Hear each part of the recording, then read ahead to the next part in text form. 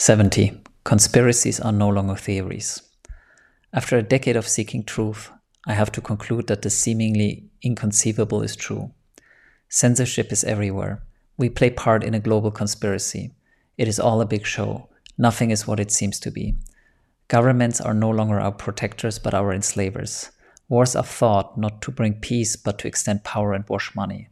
Politicians are groomed, elections influenced, and leaders are instructed what to do.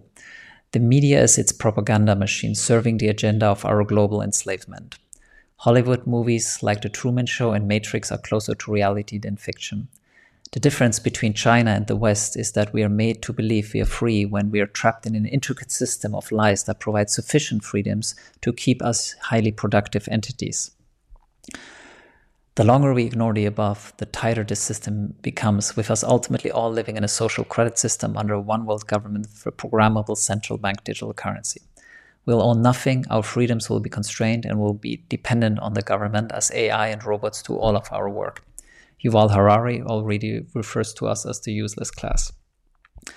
Both Orwell's 1984 and Our Brave New World are coming true. We're talking years, not decades. The WEF, WHO, Bill Gates, George Soros, the military-industrial complex, CIA, and other agencies are hard at work to make this dystopian future a reality.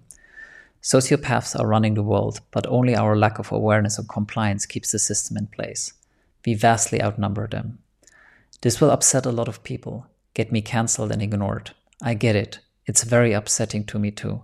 I used to think all of the above is crazy talk. I wish it was. However, things are accelerating so fast that I feel we no longer have the luxury of time to not take a public stand. Luckily, people are waking up and fighting the system, most recently the farmers in Europe. We have a small window of opportunity to turn this ship around. What can we do about it? My focus is the creation of a new humane system of living, a new earth. I used to think Neo's life, the new operating system for life, is about the creation of a well-being center and village. But the most urgent matter is to create a home that celebrates freedom, well-being, and removes us from the dependence on the government. Where we live on our own land with our own food, energy, water, holistic healthcare, school, and community. This is my mission. I've committed my personal resources to it. This is not a vanity or commercial project. It's about creating a beautiful Noah's Ark where we will all want to live, freely and happily. We're in the process of acquiring this 410-hectare estate 75 minutes outside of Lisbon, Portugal. Legal due diligence has just been completed and we are ready to move forward. It's, in my humble opinion, the perfect place to create a new civilization while being close enough to the existing one. We only need €5 million to kickstart it. If this is you or you know someone, please get in touch and let's create a place worth living. With love, Vincent. And there's a 3D model of the land and a couple of references.